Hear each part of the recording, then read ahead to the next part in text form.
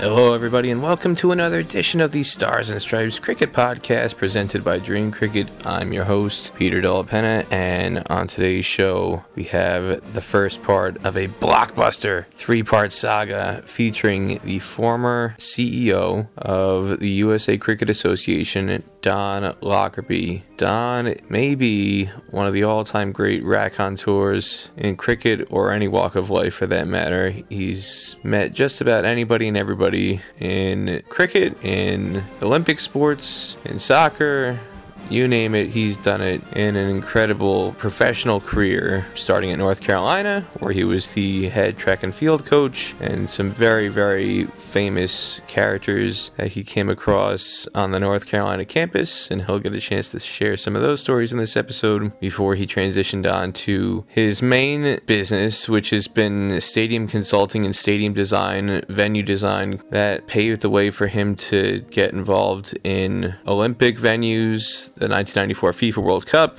in the USA, and then his segue into cricket, the 2007 Cricket World Cup in the West Indies, where Don played a very, very pivotal role in terms of venue construction, venue design, building new stadiums, renovating old stadiums in the Caribbean as the chief operating officer for that event, and that has forged a decades-long relationship with the sport of cricket, which also led him, in terms of the U.S. cricket community, into becoming the head of the USA Cricket Association in terms of the CEO under the presidency of Gladstone Dainty. So there's an awful lot to cover in the saga of Don Lockerbie. So today will be part one, and I want to remind everybody that the Stars and Stripes Cricket Podcast presented by Dream Cricket is also sponsored by Moosa Cricket Stadium, the first and original turf wicket facility in the state of Texas. For more information, call 713-534-2195.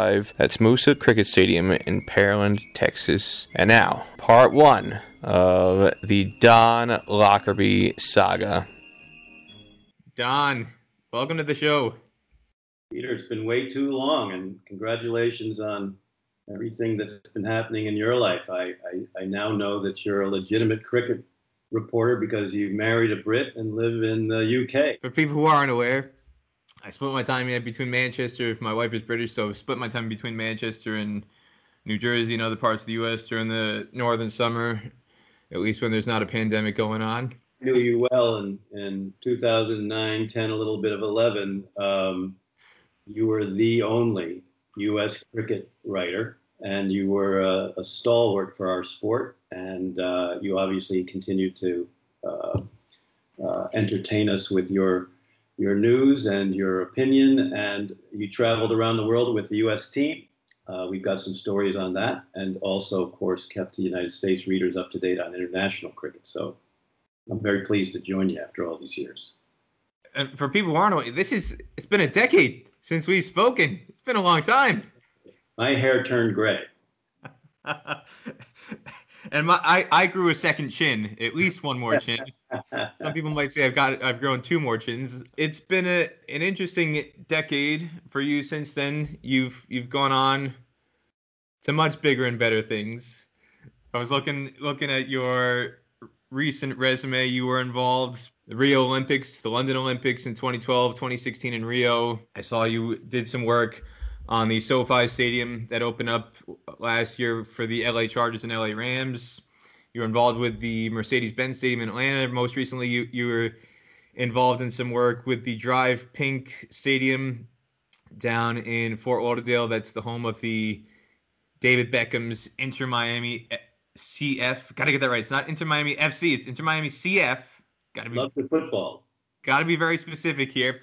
And funny enough, this venue, or the location for that, is on the site of the old Lockhart Stadium. I don't know if you know this, and I don't know if too many people in U.S. cricket know this. That used to actually be a cricket venue where there were some, if you go into the scorecards and the records over the years on Cricket Archive, there are actually some USA cricket matches that were staged on that facility.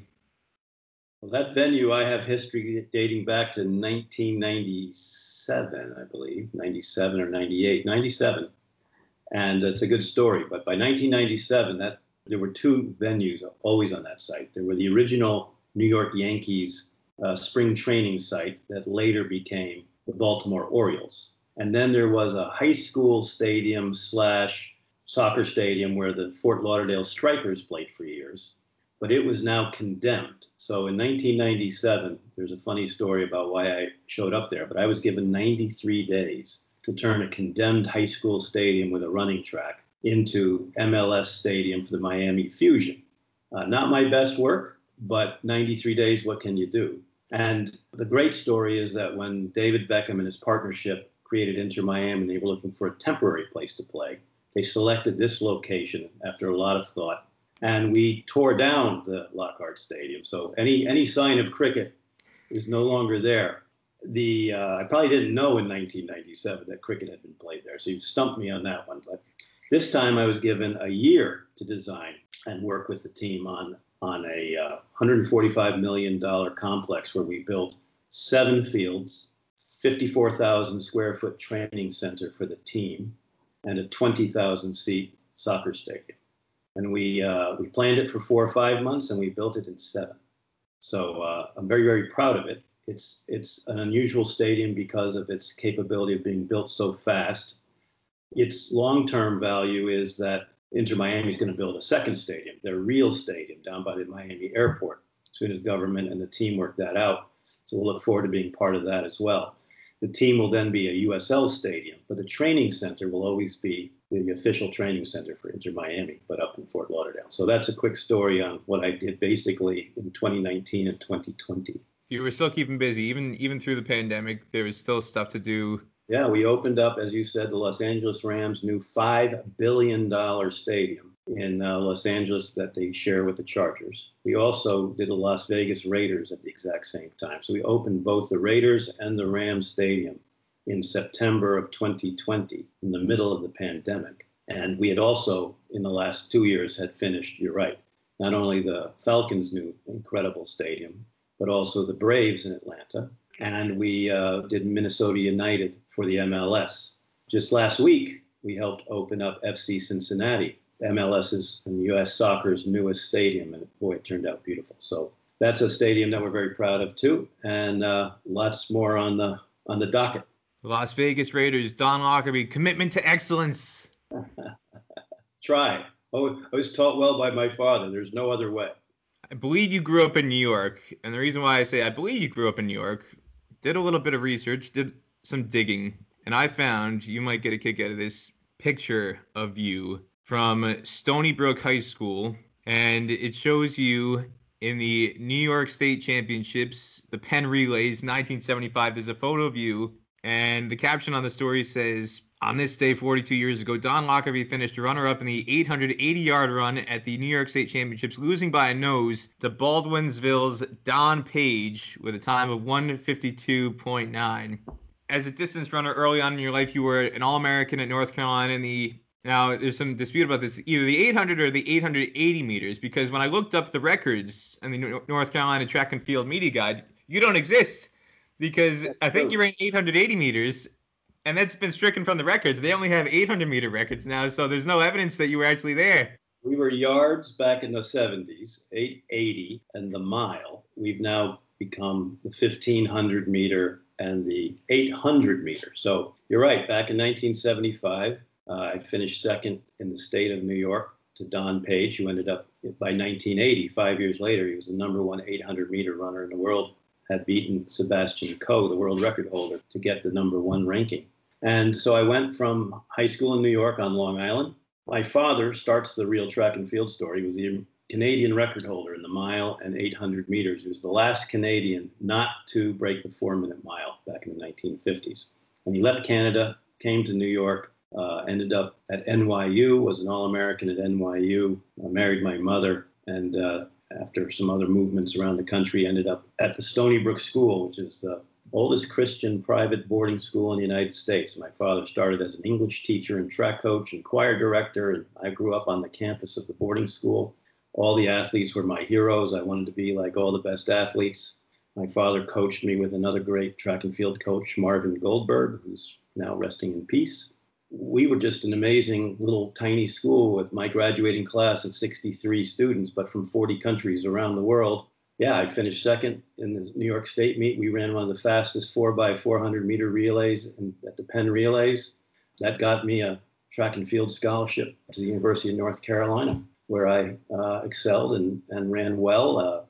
Was able to then run for the New York Athletic Club and Nike and also Adidas as a pro following college. Ran in Europe, ran in Asia, raced in those places. And by 1980, my coach retired at age 77 or so.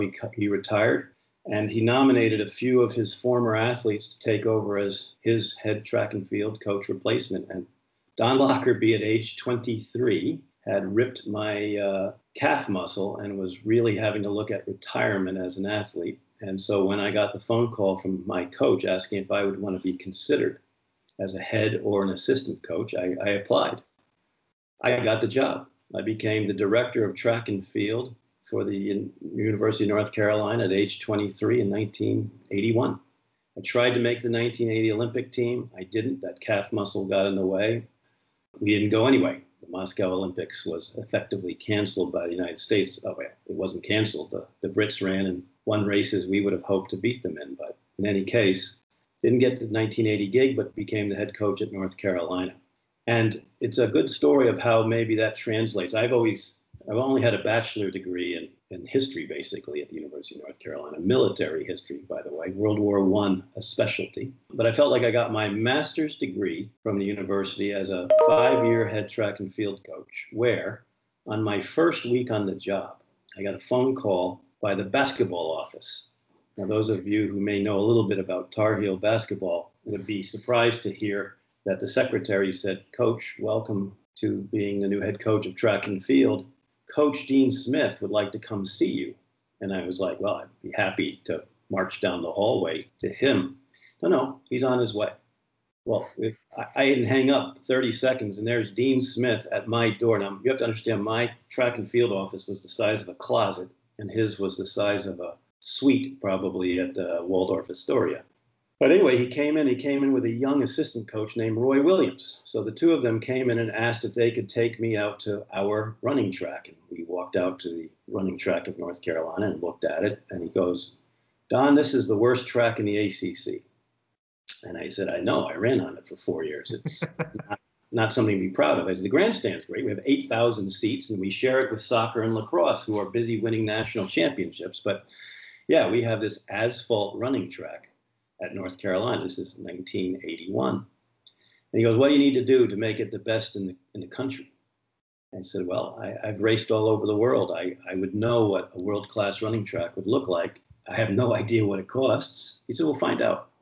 Well, I found out that a world-class running track in 1981 was going to cost about $1.5 million if you also add a video board and get all the new hurdles and pole vault equipment, things like that. But the long story is that Dean Smith said to me, and I've used this ever since, he says, "Don, sports facilities are like the front porch of a stately home.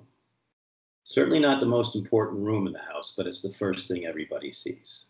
And it's true. You can go to any high school in America. You can't walk in and see the library. You can't walk in and see the chemistry lab, but you can drive around and see the football stadium, the baseball stadium, the tennis courts, and the track. And if they're in good shape, you can pretty well assume probably the library is good and the chemistry lab is good too. And if they're terrible, you can probably assume the same with those. So Dean Smith taught me that. And I said, "But Coach, why do you need it?" He said, "Because we run on it every day. And I've got recruits saying, well, Duke's better, UCLA is better, Villanova's got a nicer track, Georgetown has a better facility, all the big competitors. I'm going to help you." A few months later, Dean Smith helped me raise $4 or $5 million. And in the next year, we built arguably the best running track in the country and an indoor facility as well. And that just opened the door for me, because while I enjoyed coaching, I just fell in love with the fact that I got to design this spectacular track facility. And who did I use? I used the university architect and the university engineer who had no previous experience, nor did I, and the indoor facility, the same. And then I realized there's really no consultants out there that could actually help you do this. So I decided in the summer of 1982, I think, to put out an ad. It's the only ad I've ever put out in Track and Field News, a magazine probably none of your listeners would ever know. Track and Field News, put an ad out and said, if you're designing or building a new track and field facility, contact International Sports Management, ISM, I called myself, and sat back to see who would call. Duke, Southern Cal, University of South Carolina, Brown, and Princeton all called me in the next month. I got part-time gigs designing their running tracks, and I was off and running. And that's the start of my venue development business since 1981. It's quite an extraordinary story, origin story.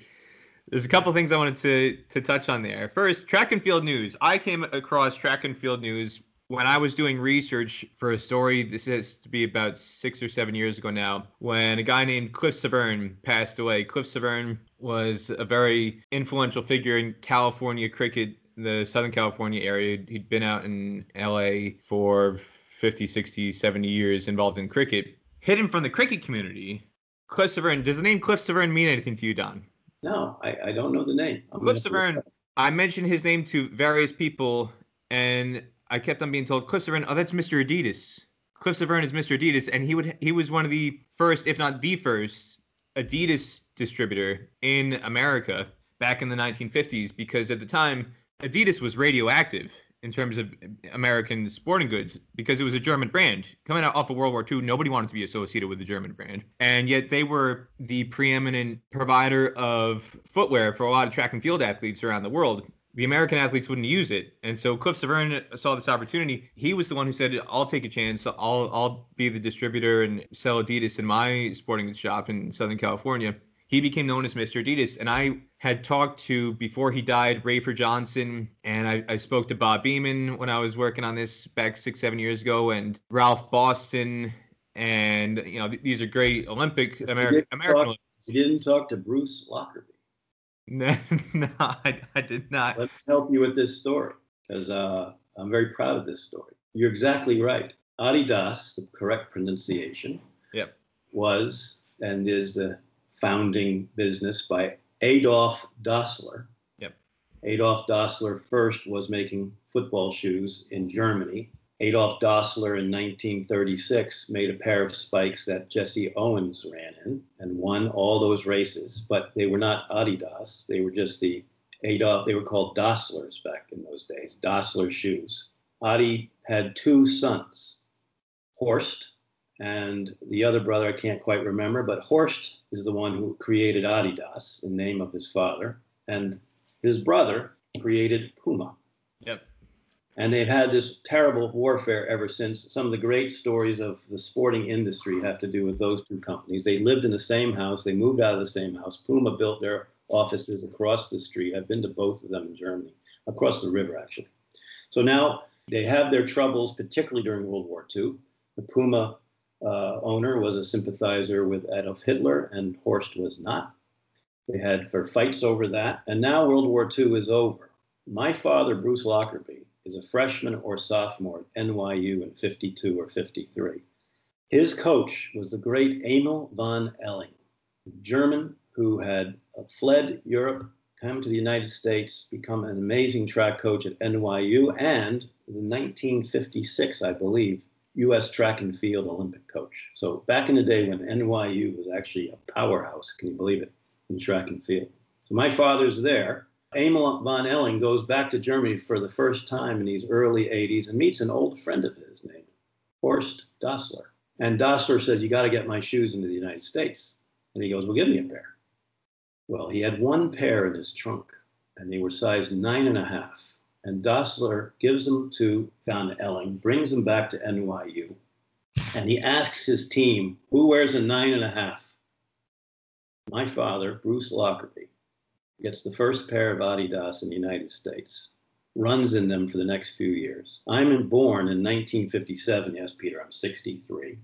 And in 1957, Horst Dassler sends my father a pair of miniature Adidas track spikes that you could hang from your car nowadays. I kept them until 2 years ago when I gave them to my grandson. So it's gone from me at 1957 to a grandson effectively in 2019. Those shoes still exist. I can send you a picture of proof, but that's the story in our family. So we were not allowed to wear anything other than Adidas as boys. And then it was a real joy for me when Adidas paid me to run in their shoes. And then at North Carolina, I coached in Adidas, and it's back to Dean Smith for a quick second to finish this story. Michael Jordan, you might have heard of, was a fairly good basketball player at North Carolina and had made a few shots in his time. But in 1984, I got a second phone call from Dean Smith, who said, would you come down to my office? So this time I went down to the basketball office, where I sat in a room with, again, Roy Williams, the assistant coach, and Dean, and a gentleman named Michael Jordan. And Dean said to me that Michael's desperate to make the Olympic team. I said, oh, he deserves it. Why isn't Bobby Knight, the basketball coach, already taking him? He goes, well, that might happen, but we think Michael can beat Carl Lewis in the long jump. I said, I would love to give him a try.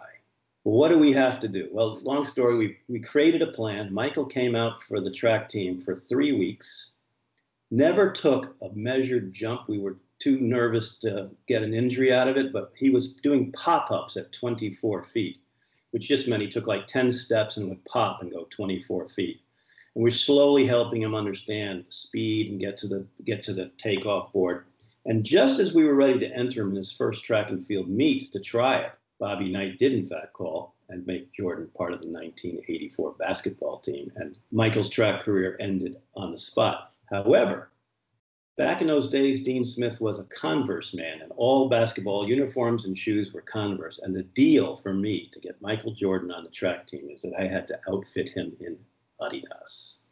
And I did, because that was the shoe company he really wanted to do business with. And it's well marked that that's what he wanted. But Nike came in and made the deal of a lifetime, obviously. A big mistake for Adidas. But in any case, those are my two Adidas stories, Peter. Kenny Smith, by the way, a year or two later, did come out and ran the 100 and the 4x100 relay for me in North Carolina. So those are my coaching prowesses. Well, another kind of segment of that, again, is part of the connection to Cliff Severn and Chris Severn. So there's actually photos in the Adidas archives of Horst Dassler with Cliff Severn and Chris Severn out in California looking at shoe designs, new shoe designs to try and break into the basketball market, like you said, because basketball was heavily Converse in America, and Adidas didn't really take it seriously at first. And the Severn brothers were actually the two who really had to cajole Horst Dassler and the Dassler family into really taking basketball seriously, because all they cared about was football, soccer, and track and field.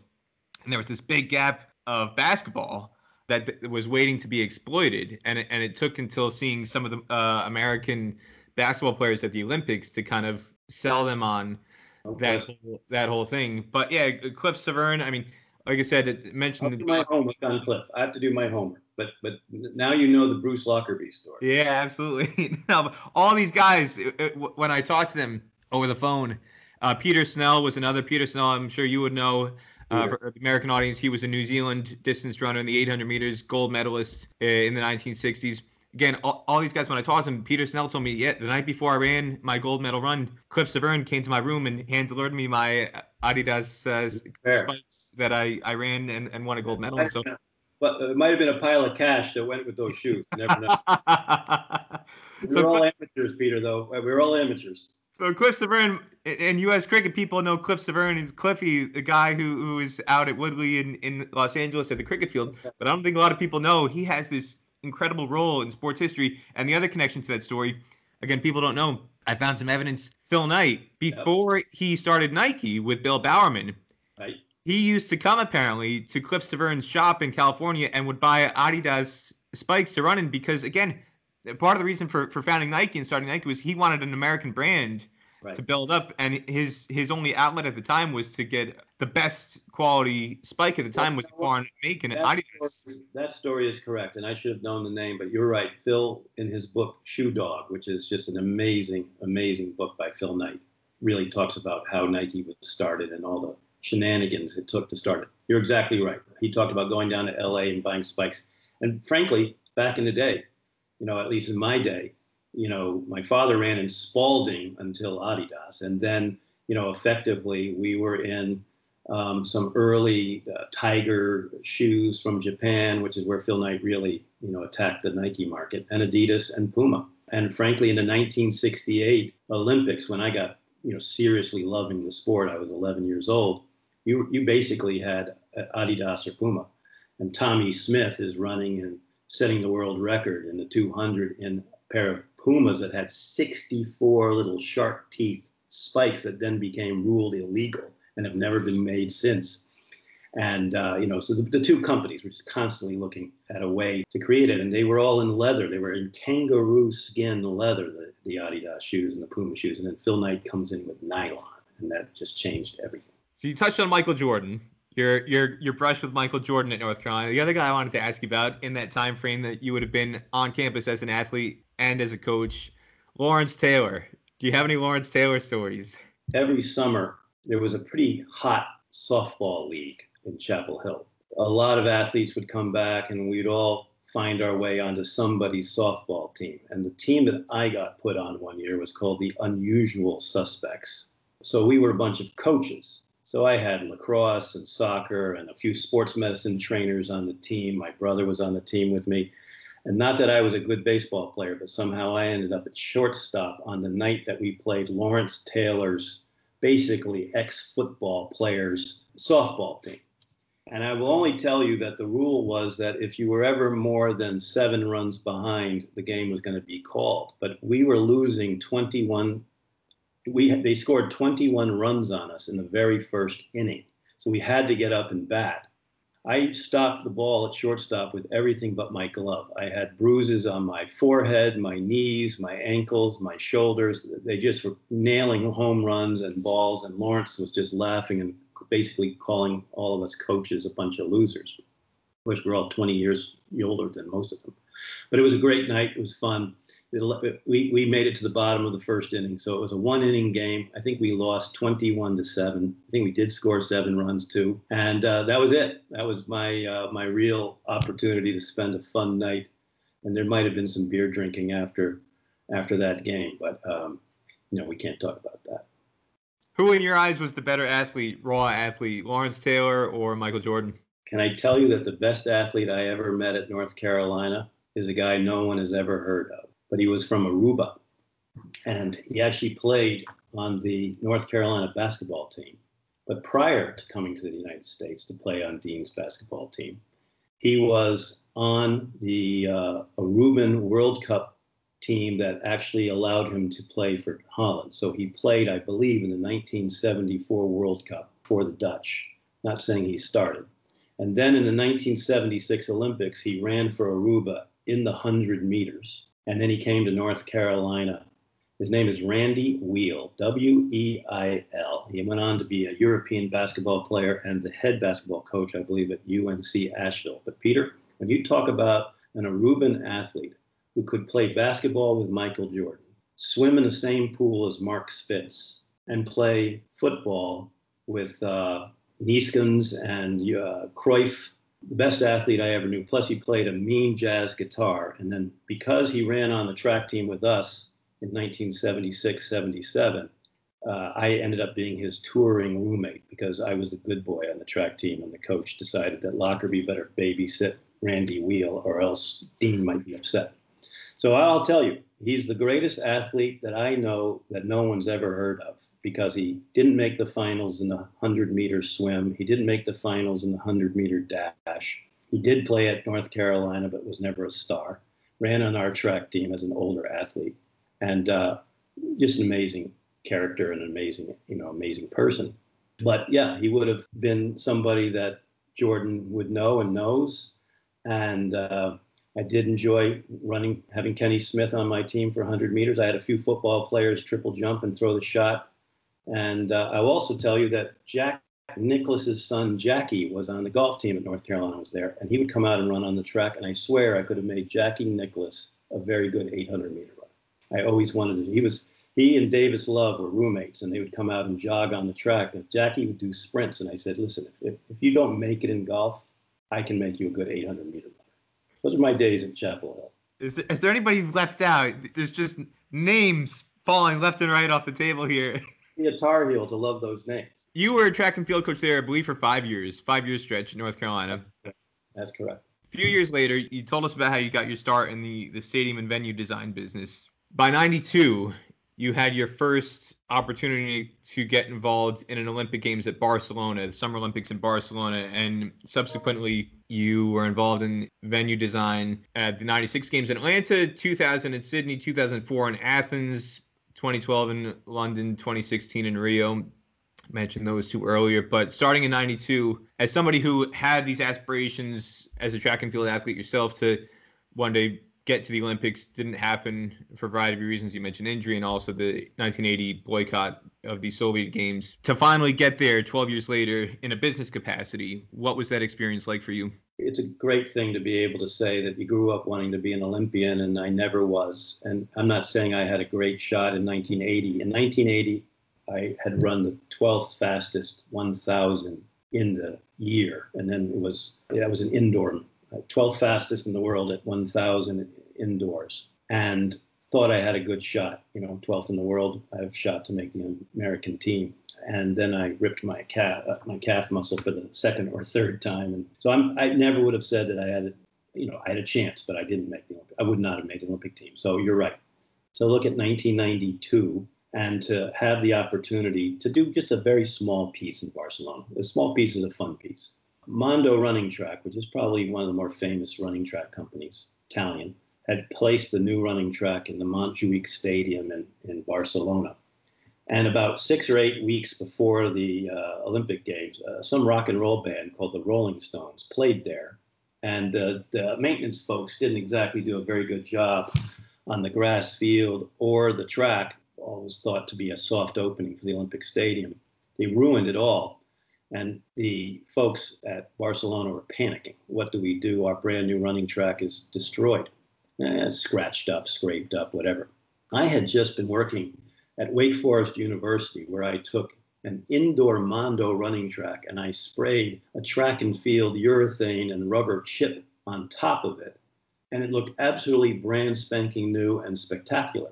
And when Mondo realized that I had done that with another company, they contacted me. And so I was actually brought into the Barcelona Olympics to evaluate with Mondo what they could do instead of repairing the track and having to build a brand new track, how we could go in and do minor repair work by resurfacing and relining the entire track. And that's what we did. So you can go back and look at Barcelona track photos, and the track looks absolutely perfect. Grass field's fine. And that was my entree into the Olympic Games.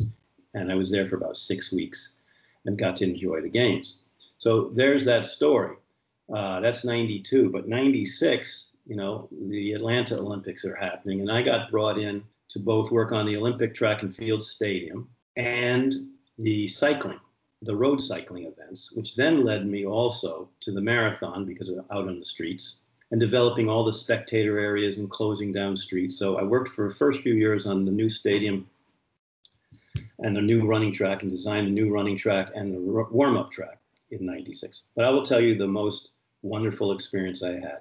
I was able to bring my father in to help me as a volunteer on track and field, and also to work on some signage issues that we were doing.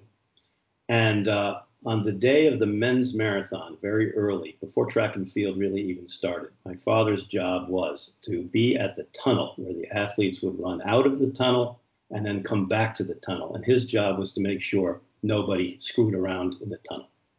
My father got to the track at 8 in the morning. My father, who in 1956 was supposed to run in the Melbourne Olympics at 800 meters, but got a little bit of smallpox and was not able to go.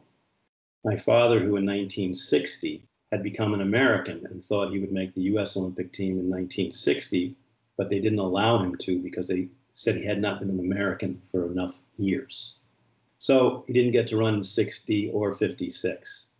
It's a sad story in our house because then in 80, I didn't get to either. But my father at 5 in the morning with the lights on and 1 or 2 people in the Olympic Stadium went to the starting line of the 800 meters. And he, as he could, because he'd had a heart attack a few years earlier, kind of half walked, half jogged 800 meters by himself on the Olympic track. And for me, that's the greatest thing I could ever have as an Olympic memory. A few nights later, I surprised him with finals tickets at the finish line, and we sat together with my brother and a few other friends and watched the 800 meters together, and we cried as that race went, knowing that we never had the chance to run in it. But you know what? I was one of the people in charge of it. And that was always exciting to me. So that's my 96 memory, and the rest are all great, but I'll never be able to beat that memory. That's quite extraordinary. 2000 Olympics. You were wearing Adidas that night, too. Buddy. Yeah. Moving a little bit forward, 2000 Olympics, now starting to get closer to cricket. 2000 Olympics you're involved in Sydney, and then you were also involved in the 2012 games in London. So how did you in between? you did cricket in between. You were roped into the 2007 Cricket World Cup in the West Indies, and I think I remember you telling me a story one time about how you were involved in some Olympic stuff, and somebody invited you to a day at Lord's, I guess, just to have some discussions, and then one thing led to another, and you wound up getting roped into it, the Cricket World Cup in the West Indies along the way. So when you were there in 2000 in Sydney, doing stuff in preparation for the Sydney games, I mean, it's when you're in Australia, and I lived there for 6 months. I did a semester abroad there at Macquarie, just north of Sydney. It's kind of hard to not notice cricket. What was your first exposure to cricket, or were you so involved in Olympic planning stuff that you really didn't have time to be messing around with cricket stuff while you were in Sydney?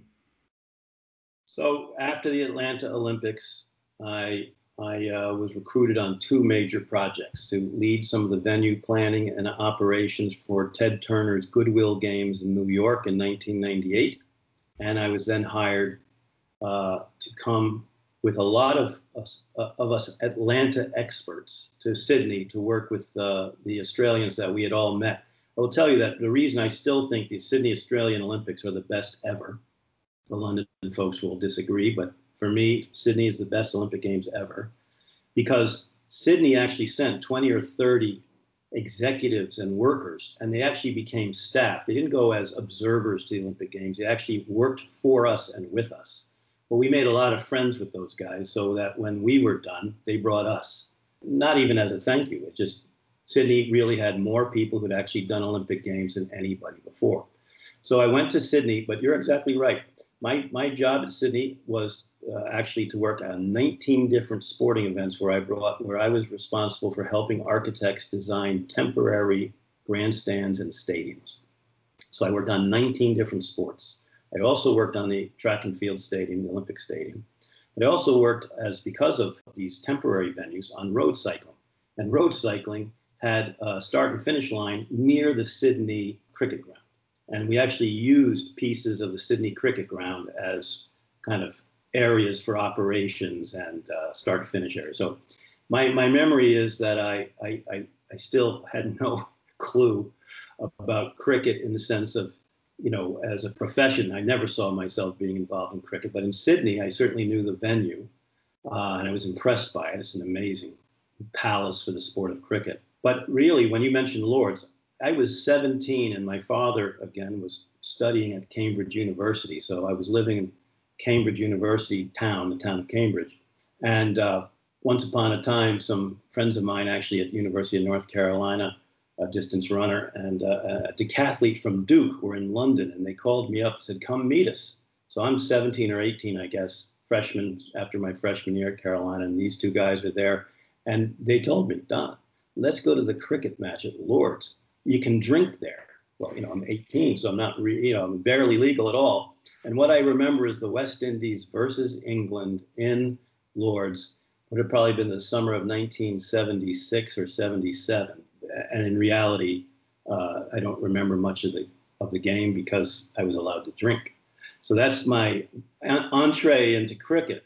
And it really wasn't again until I got involved in 2002, and I was working on the Athens Olympics, and I got a phone call from London in which the ICC's London lawyer, Grant Gordon, still a friend to this day, contacted me and asked if he could talk to me about an opportunity with the International Cricket Council. And I said, well, why not? So I have this conversation with him, and the call goes something like this. Do you own any property in a Caribbean island? No. Do you have any ongoing government work in the Caribbean islands? No. Do you have a favorite Caribbean island or any kind of visa or passport that would be from? No. So all my answers, whatever he asked me, were no. I'd been to the Caribbean a few times just on holiday, and I named those countries. And he said, look, we're looking for someone who has kind of Olympic and world FIFA Cup experience. You have both. The ICC selected a number of years ago the West Indies.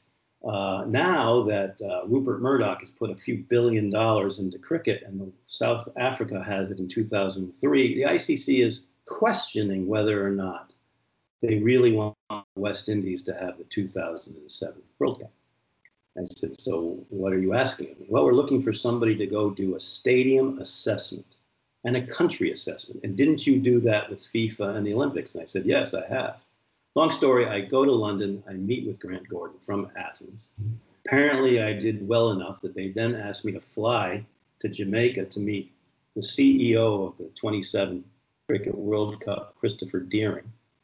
We hit it off, and he tells me that he is a two-man band. It's him and one person. It's 2002, and they have 5 years to go for the Cricket World Cup, and basically ICC is pressuring every stadium to be torn down and new ones to be built and new airports and better hotels and you name it.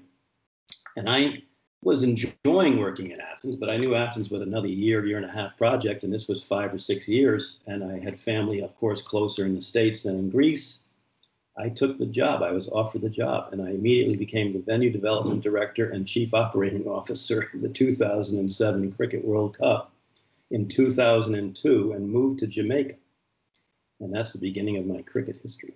So as you're entry into cricket, you mentioned the FIFA World Cup. I totally left that part out of the story. A 94 FIFA World Cup on U.S. soil. You were heavily involved in that. But that's another story for another day. We'll get to the cricket now. First, Today's edition of the Stars and Stripes Cricket Podcast, presented by Dream Cricket, is also sponsored by Moosa Cricket Stadium, the first and original turf wicket facility in the state of Texas, located at 5515 McKeever Road in Pearland, just 5 miles off the Bailey Road exit from State Route 288, a half hour south of downtown Houston. Moosa Cricket Stadium includes fully enclosed locker rooms and change rooms, plus shower facilities after a day's play, as well as outdoor nets for all your training needs. Aside from the main turf stadium ground, there is now a second ground at the facility open for use. For more information, call 713-534-2195. Moosa Cricket Stadium in Pearland, Texas. so the 2007 World Cup, there was a lot of stadium construction, a lot of stadium renovation that was involved. I remember you telling a story one time on a U.S. team bus back in the day when I was allowed to board the USA team bus. Well, even then, we questioned whether or not we should. These are the days when you go to a place like Nepal, getting taxis or getting from ground to ground in some of these remote locations were not the easiest things to do, logistics-wise. Take the first bullet, so we welcomed you in Nepal. So graciously, very graciously, yes, you magnanimously allowed me to board the team bus to and from the ground, which I was very grateful for. But one of the stories, I remember you telling me that you had these workers who were not very well versed in cricket, and you drew up stadium design with what looked like a boundary line, and they started building an actual fence rather than just account for a boundary rope. They started to build a proper fence as if it was a baseball field, and you were tearing your hair out trying to get them. No. What they were starting to build up, you had to go back and make them redo it and take it back down because there were just some crazy kind of things that were lost in translation. So there was a whole lot of stress and chaos involved in getting things done for the 2007 World Cup. What do you remember most about that time span and that timeline? Like you said, there wasn't a whole lot of manpower when you were first brought on board. How did things unfold in that 5-year stretch from your perspective? And I guess if there's one stadium venue that you're most proud of helping to get built or renovated, what would it be?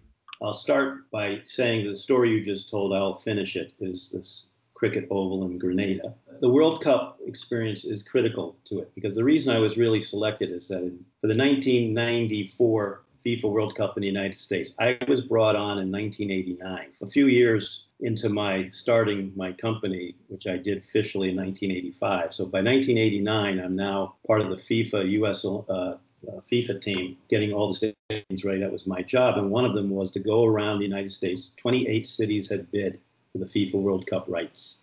And I was part of the team that helped select the final 9 stadiums for the FIFA World Cup in 94. And then I was part of the team and co-director of the team to actually get all the stadiums ready in time for the 94 FIFA World Cup, which, by the way, had a budget on our side of about $75 million because we basically took NFL stadiums and just had to do the temporary overlay. But that included putting a natural grass field on top of Giant Stadium in New Jersey, and it included putting natural grass fields in the Silver Dome, which didn't have any light. So we had to create a whole system that would be natural grass. And it was just really maybe the most wonderful experience I had to date. Working on the '94 FIFA World Cup might have been the highlight until cricket.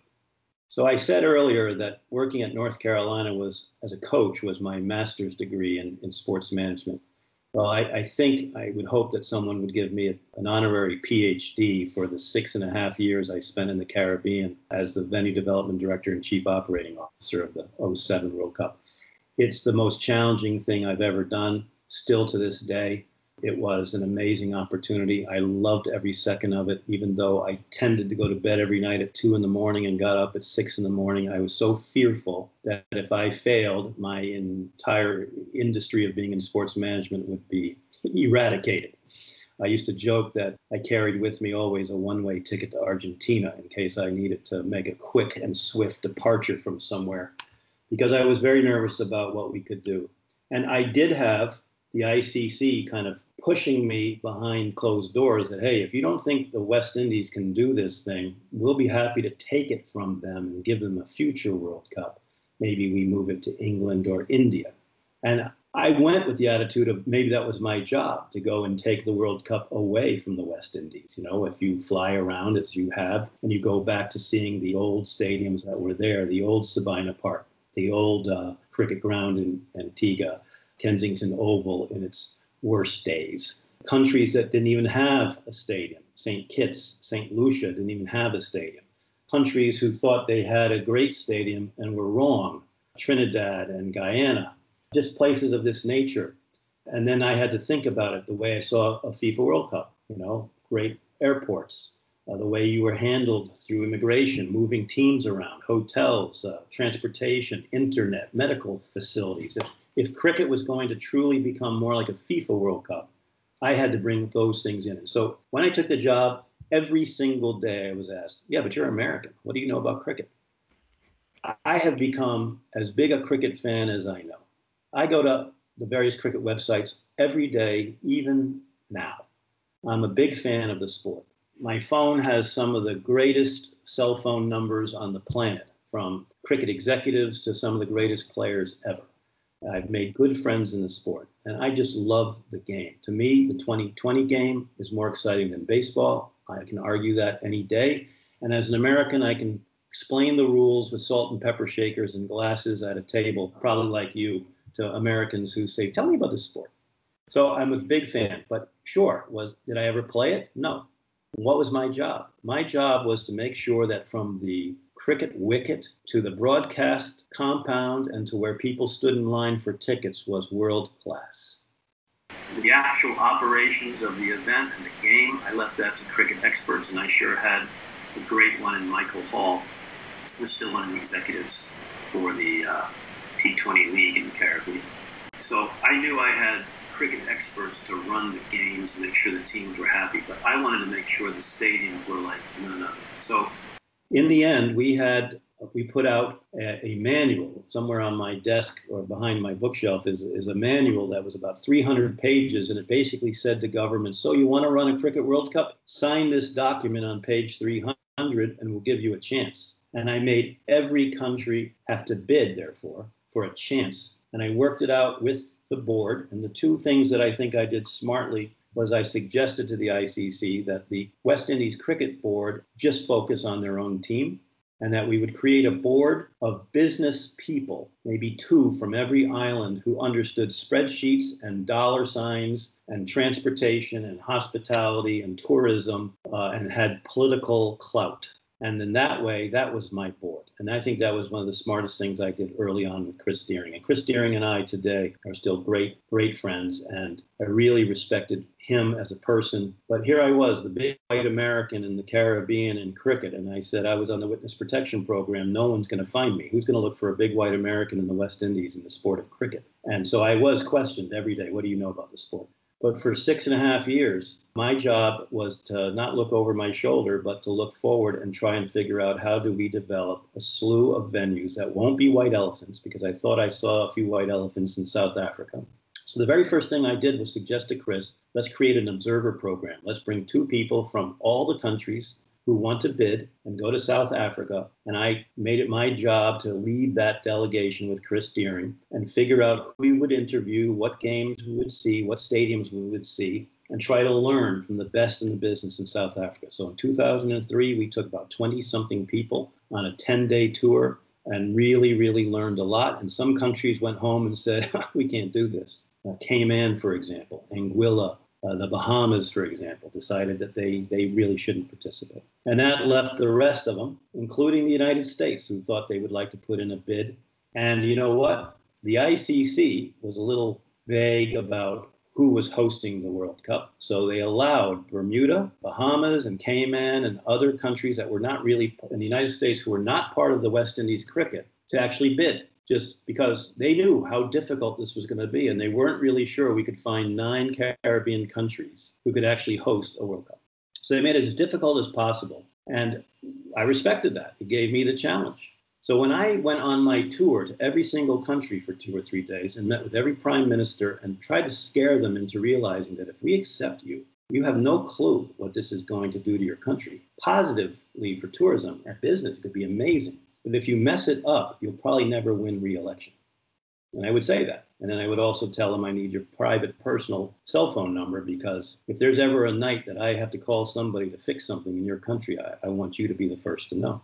So that's kind of the situation I was in. And in the end, when I nominated countries like St. Kitts, who didn't even have a stadium, as one of our finalists, when I suggested that St. Lucia and Barbados should be combined to be a semifinal final because they're so close to one another, St. Lucia never having a stadium before. The old guard of Barbados, Jamaica, and Trinidad and Guyana, and a little bit Antigua, were a little miffed by some of the things I did. I'm not really sure I'm allowed back in Guyana, as a matter of fact. Trinidad, I also had to go in and take the Brian Lara Stadium off grid because I knew it wouldn't be finished in time. There were things that I had to do that were very difficult. But go to your story. My proudest moment is that I believe in 2005, Hurricane Ivan came through the Caribbean and destroyed Grenada, the entire country. I mean, they got hit by a Category 5. They were completely devastated. The pictures that we were seeing, I was living in Jamaica, and by the way, it was a Hurricane 3 by the time it hit Jamaica, so I was stuck there.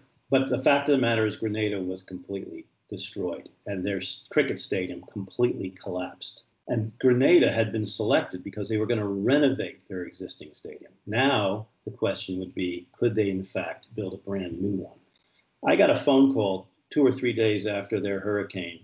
I'm not going to name names. I'll just say that I got told to go to Grenada and basically pull them out of the World Cup, to tell them that probably their matches would be moved to St. Vincent, maybe to Trinidad. But I also got a phone call from Keith Mitchell, the Prime Minister, who said, Don, when you can get to Grenada, please come and see me. I was actually flown to Grenada on a private jet because that's the only way you could get there. I landed and was picked up by British military and taken by helicopter to a British battleship of some kind out offshore where the government of Grenada was being housed because there was no building for them to be housed. And I met with Keith Mitchell, and I was told that he was going to leave in a few days for China to make a deal that China would come in and bail them out for the entire country, roads, hospitals, schools, housing, and a cricket stadium. And I said, Prime Minister, I mean, hospitals, yes, and roads and housing and government buildings, you need all that. Why would you even think about a cricket stadium right now? And he said, because I need to prove to the world that Grenada is alive and well, and I need tourists to come here in 2 years. Well, on my word, the ICC let us keep Grenada, and I didn't sleep for the next 2 years. And over the next 2 years, the Chinese sent 500 workers to Grenada to build the stadium that's there. There's a lot of funny stories, but the one you told is maybe the most hair-raising, and that is 6 weeks before the World Cup, I went there, and I used to give grades, A, B, C, D, F, or I did it by color so it wasn't so schoolish. But I gave a red flag to Grenada and saying, if you're not ready by my next inspection in 3 weeks with the ICC, we're going to have to remove. You've done a good job, but you're not far enough along the stadium. There's no way it's going to be finished. And we sat down with the Chinese, and they promised us it would be finished. Prime Minister Mitchell, you've got to let us keep this. And I just felt for them. I wanted it so badly for them. 3 weeks later, I show back up, Peter, and here's your story. The stadium is remarkable. I cannot believe what the Chinese and the Grenada workers did in 3 weeks. I was just shocked. Well, when I got there and I walked out onto the field, there was an 8-foot chain link fence being built where you and I would expect the rope to be. And I said, well, perhaps they're just protecting the field. No one should go onto the field. But I saw that the fence was not temporary. It was being poured in concrete. So I asked my Grenada associate, what's going on here? He goes, we don't know. And I said, get the Chinese here. And so sure enough, here come the Chinese with their interpreter and with their site plans. And they roll out the paper of grandstand, of the whole stadium planning. And I learned a really big lesson. You don't put temporary things on a construction because they think it's got to be built. So apparently one of the Chinese asked a Grenadian, what is this circle about 75 yards from the pit? And somebody said, oh, if you hit over it, it's 6 points. If you hit on the ground, it's 4. Well, they understood. They heard the if you hit it over. They looked at me and said, home run fence. I couldn't believe it. I was so glad I was there. I said, gentlemen, you need to remove this immediately. This is a rope. And I realized, why would you have on a field, on a construction plan, something that was just a piece of rope that you would lay out on game day? So in reality, I used to joke that the Chinese were going to invent a new rule, and that was you build a fence, and it's an 8 points if you scored it. If you hit it over the fence. If you hit the fence, it was 6. If you hit it over, it was 8. You could get an 8 in Grenada. 3 weeks later, they put on an extraordinary set of matches, and just a tear in my eye again, showing up for the first game and seeing how Grenada had really just pulled themselves out of a horrible situation. But you learn a lot of lessons on that. There are other stories.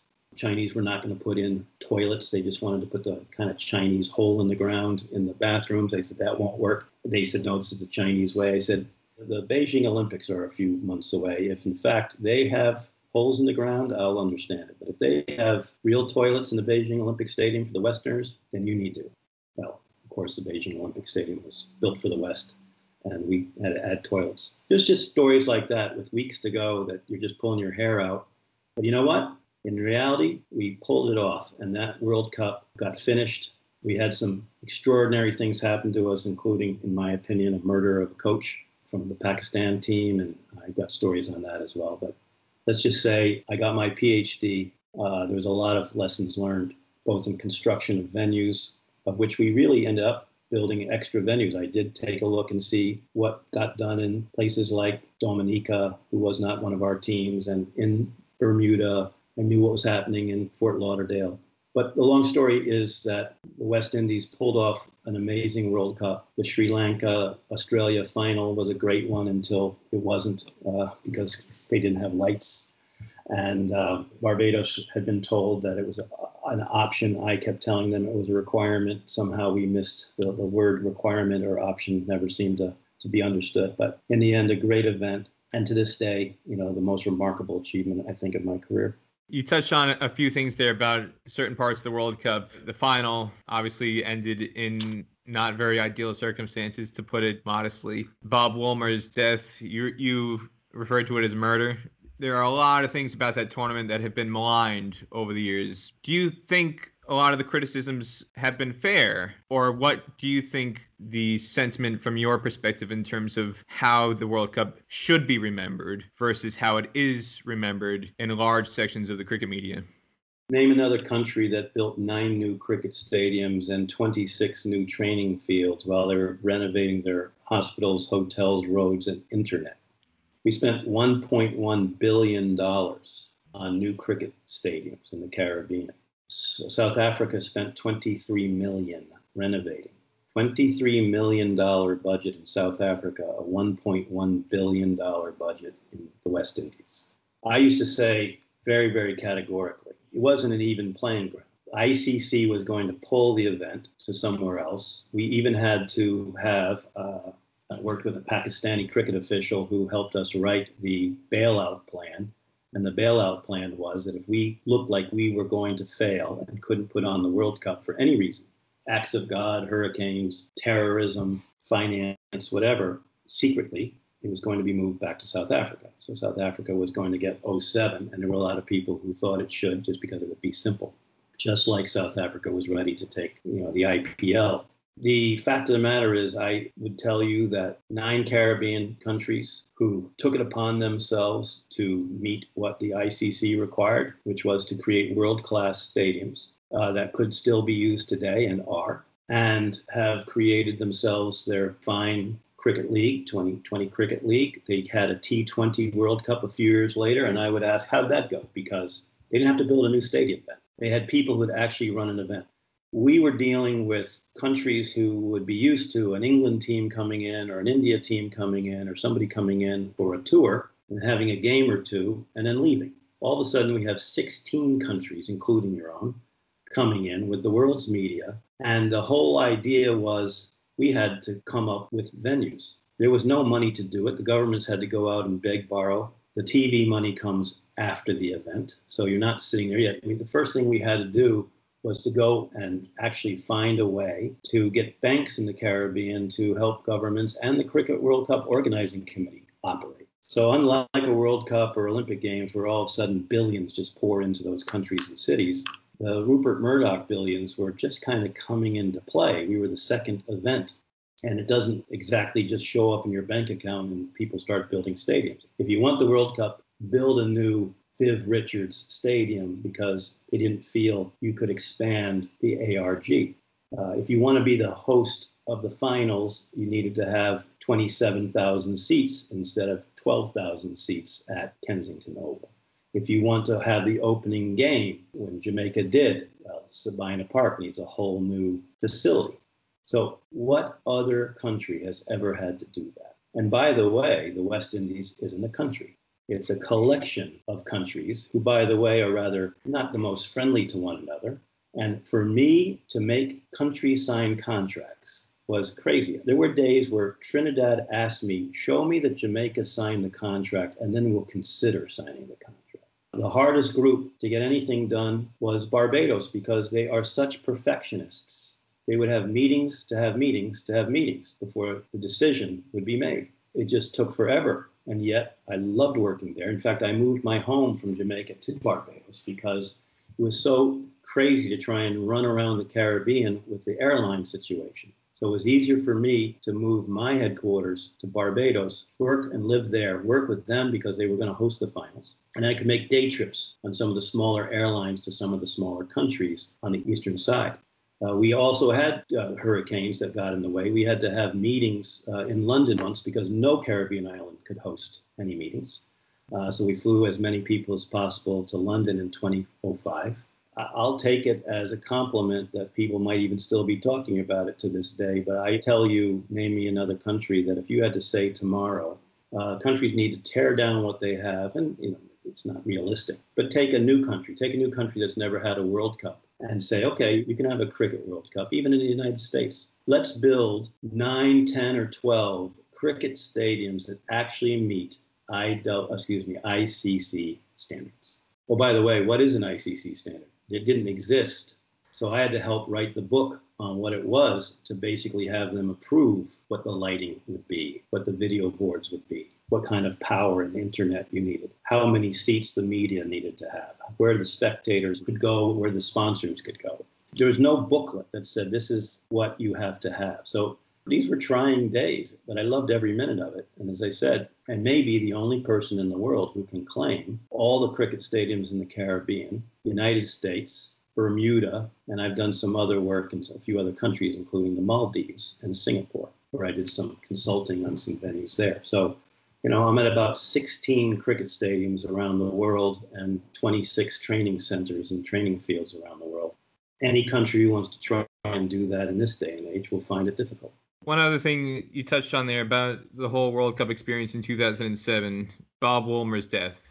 This has been a hot topic now for 14 years. After Pakistan was eliminated from the group stage with the loss to Ireland, that moment was soured when it emerged that Bob Woolmer had died. A lot of people still think he was murdered. Do you think he was murdered? What do you remember about that scenario as it unfolded during the tournament? And just take us through it from your perspective. What do you think honestly happened? I was in St. Kitts, and I get a phone call, and I know who it is. Happy to name names on this one because I was a big fan. Tony Still, out of England, was one of our top cricket producers. He still is. He just is one of those guys that runs around with TV crews and produces world cricket all over the world. And Tony was one of our top guys. And he calls me and says, "Don, is it true?" Well, I don't know what he's talking about. And he goes, "Woolmer."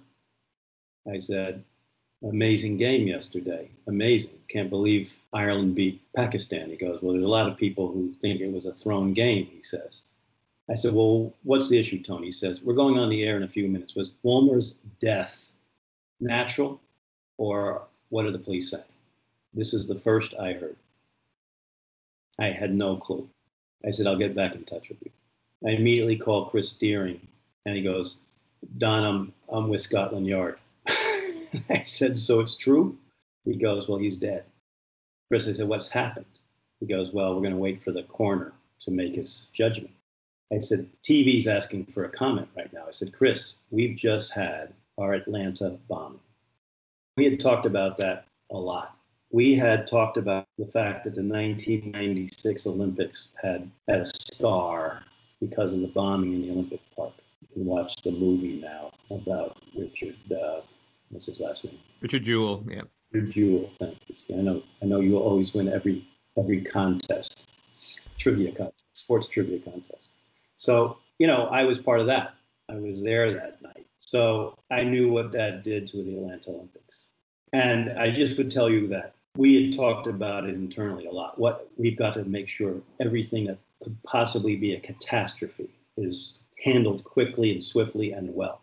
You may or may not know or remember that a few days earlier, Pakistan was in a hotel and India was in a hotel in Trinidad, and they were doing warm-up matches in Trinidad. And there was a bomb scare at the team hotel at like 5 a.m. So this was not our first episode with a potentially bad thing.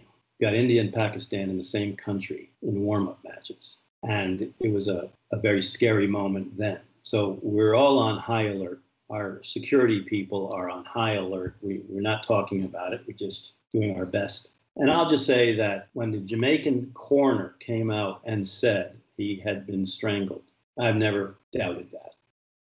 A few days later, Scotland Yard came back with a different version.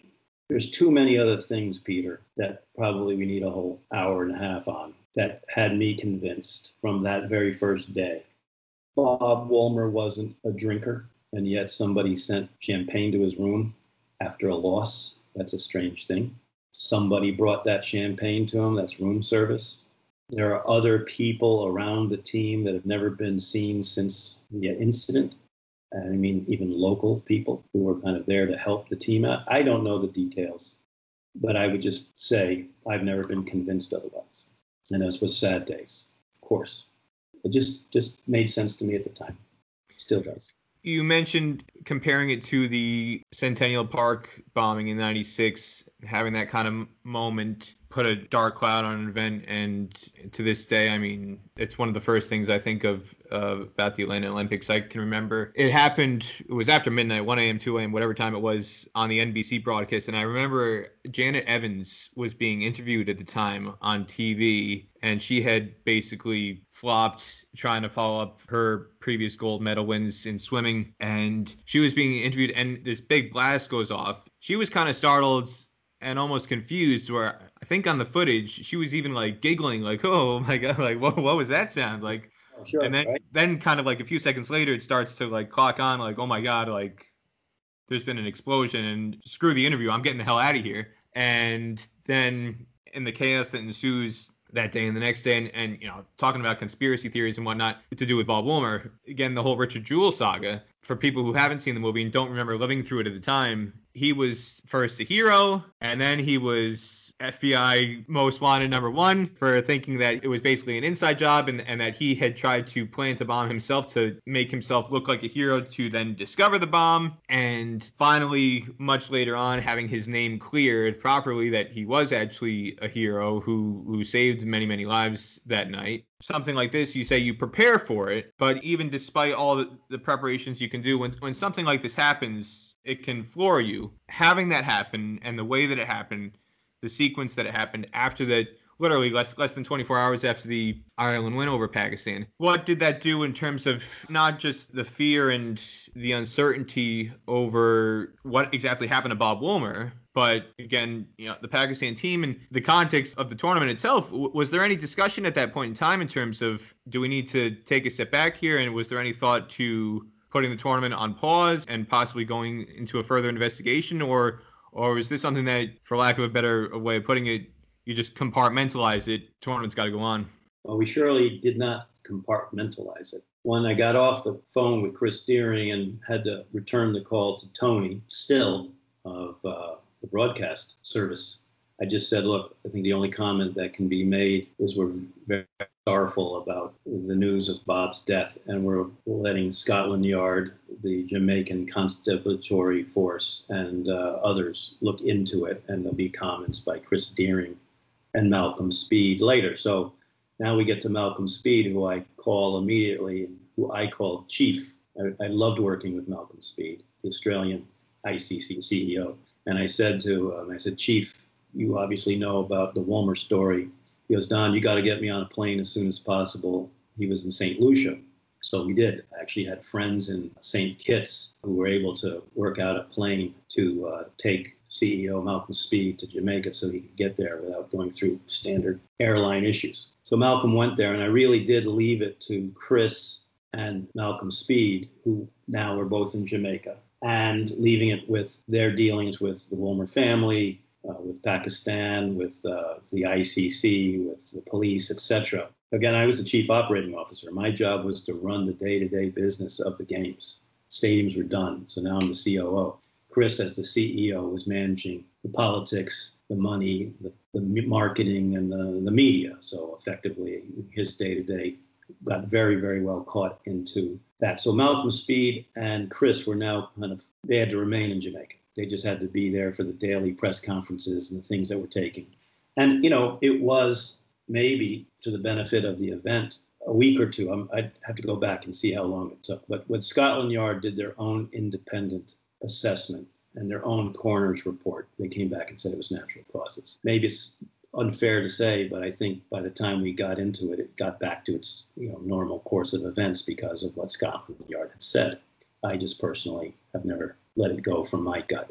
In fact, the day after, the evening of the death, I happened to have dinner with Rory Stain of South Africa. Rory Stain is a name you should know. Rory would be a great interview. Rory is South African who was in charge of all security for the South Africa World Cup. But before that, he was the head of the bodyguards for Nelson Mandela. He's written a book about being that. And so when Mandela became prime minister, Rory had already been the former prime minister's head of security, and now here he was. And when you see the movie Invictus about the Rugby World Cup being in South Africa, there is a actor who plays Rory's part very, very well. So I was with Rory, and again, we just felt what the information we were getting, it wasn't very simple. Let's put it that way. And so for the World Cup to move on, it was a hard decision, and the decision was to move forward. Pakistan gets knocked out. The World Cup changes when India gets knocked out. We had thought there would be a Pakistan-India match in Kensington Oval for a quarter final, and instead it was Bangladesh versus Ireland. Now you can imagine what that did to the ticketing. The England-South Africa match was massive, but the Ireland-Bangladesh match didn't quite have the flow we were expecting with what we could have predicted to be a Pakistan-India match. So didn't get to have that one. So the game went on. Of all the things that happened in that World Cup, from not just an event management perspective, but just as a human who loves cricket and appreciates cricket, what do you remember most, and what do you want people to remember most about that event? I got to become very close to a great Australian cricketer named Matthew Hayden, we call him Haydos, right? So we became very friendly. And the reason we became very friendly is because Australia, as the number one seeded team, was placed in St. Kitts. And St. Kitts just went out of their way. I mean, what an amazing country they are and continue to be. But the hospitality that was afforded to those four teams was second to none. And those four teams would have been Australia, South Africa, Scotland, and the Netherlands. And to go fishing and to play golf and to play cricket and just the hospitality and the food and the way it was set up by, that entire team there helped me actually spend nights, because I was basing myself there in the first round, making day trips wherever else I had to go. But that's where I started the tournament and got to know the Australian team from the moment they landed and were bypassed right on from the plane and right onto a bus and bypassed customs and went right to their hotel. And they loved it. They just told me they'd never been treated anywhere in the world like they were treated in St. Kitts. So let me just now fast forward to that finals. That final was an amazing game. Sri Lanka, Australia. The light started to go dim because there was a 2-hour rain delay. We didn't want to do the Duckworth-Lewis to finish. And so we were doing everything we could to play the game out. And at some point, with Sri Lanka batting, the umpires decided to call the match. The moment that happened, as the teams walked off the field, the closing ceremonies people jumped into action and had a wonderful closing ceremonies planned with fireworks, etc. And so they ran onto the field, and the ropes being removed and wickets are being removed, and the closing ceremony stage is being rolled onto the field, when all of a sudden Sri Lanka is protesting that they still think there's enough light. And, this is the madness of it all. We had to get everybody back off the field, and that took 15 or 20 minutes. So we lost 15 or 20 minutes, I'm sure. And Sri Lanka goes on to bat for maybe another 20 minutes and still loses, but felt like they got their fair share. Well, now comes the closing ceremonies. The closing ceremonies finish, and maybe for the first time in 6 years, I can just exhale. My Peruvian wife, Layla, has taught me the word tranquilo. So I was tranquilo all of a sudden. I was able just to breathe. I don't know that I had really taken a deep breath for 6 years, Peter. And we did it. We might have limped there at the finish line, and people can say what they want, but we did it. And there was no question Australia was the rightful winner by the score anyway. So now, what do? It's 20 minutes later. Everything's done. Fans are leaving. And I had a tradition that I've learned for the American Super Bowl. Jerry Anderson of Populous, may he rest in peace, has still continued. But after the team that always gets the Super Bowl ready every year for the NFL meets at midfield, brings out champagne and cigars. And I told my team, when it's all said and done, find me at midfield on the wicket. There will be coolers of champagne, cigars, rum, whatever, right on the field. I think the fact that the closest people I had worked with for those 6 years all met me at the pitch in the darkness with cell phones taking pictures and cameras and people taking it was one of the most highlight things you could ever want. But the best part then was I was invited into the Australian dressing room. So they asked me to come in, and I spent 15 minutes with them. But then I invited them out to the pitch. And with nobody in the stadium, Haydos brought out the Australian team and their trophy. And so here we are, the executives of the World Cup, some ICC officials, and Australia on the pitch, smoking cigars and drinking champagne and rum and whatever else people were drinking. And just realizing, wow, we did it. We did it. We were a sporting event that went through hurricanes, deaths, Chinese construction workers who didn't understand our sport, whatever it took, and complete doubt. Absolute complete doubt and criticism, and then who's this American? All of this stuff, and we did it. I'll just never ever encounter the relief and the joy professionally from that night. Covered about 75 minutes with Don Lockerbie, and we didn't even scratch the surface with his foray into American cricket as the CEO of the USA Cricket Association. And we'll get into that in the next episode, part 2 of the Don Lockerbie saga. We covered a lot of territory in part 1, ending with the very, very memorable, not always for the right reasons, ending to the 2007 Cricket World Cup in the West Indies. And not long after that, Don made his way into American cricket as the CEO of the USA Cricket Association, and we'll get into that in great detail in the next episode, part 2 of the Don Lockerbie saga, coming up later this week. That's all for now, though. Thanks again to our sponsors, Dream Cricket and Musa Cricket Stadium, and I encourage everybody who likes the show, if you haven't become a Patreon supporter already, there's plenty of ways and opportunities to show your support by becoming a Patriot, becoming an Eagle. There's other tiers you can join for as little as $3 a month. I appreciate all those who have supported the podcast thus far. You help to keep it running, and you can also subscribe to the podcast on YouTube. You can also download it and link to it on Spotify, on Anchor FM, and numerous other podcasting outlets. I'm Peter Della Penna. Thanks for tuning in again to the Stars and Stripes Cricket Podcast, reminding everybody, God bless America, and God bless American cricket.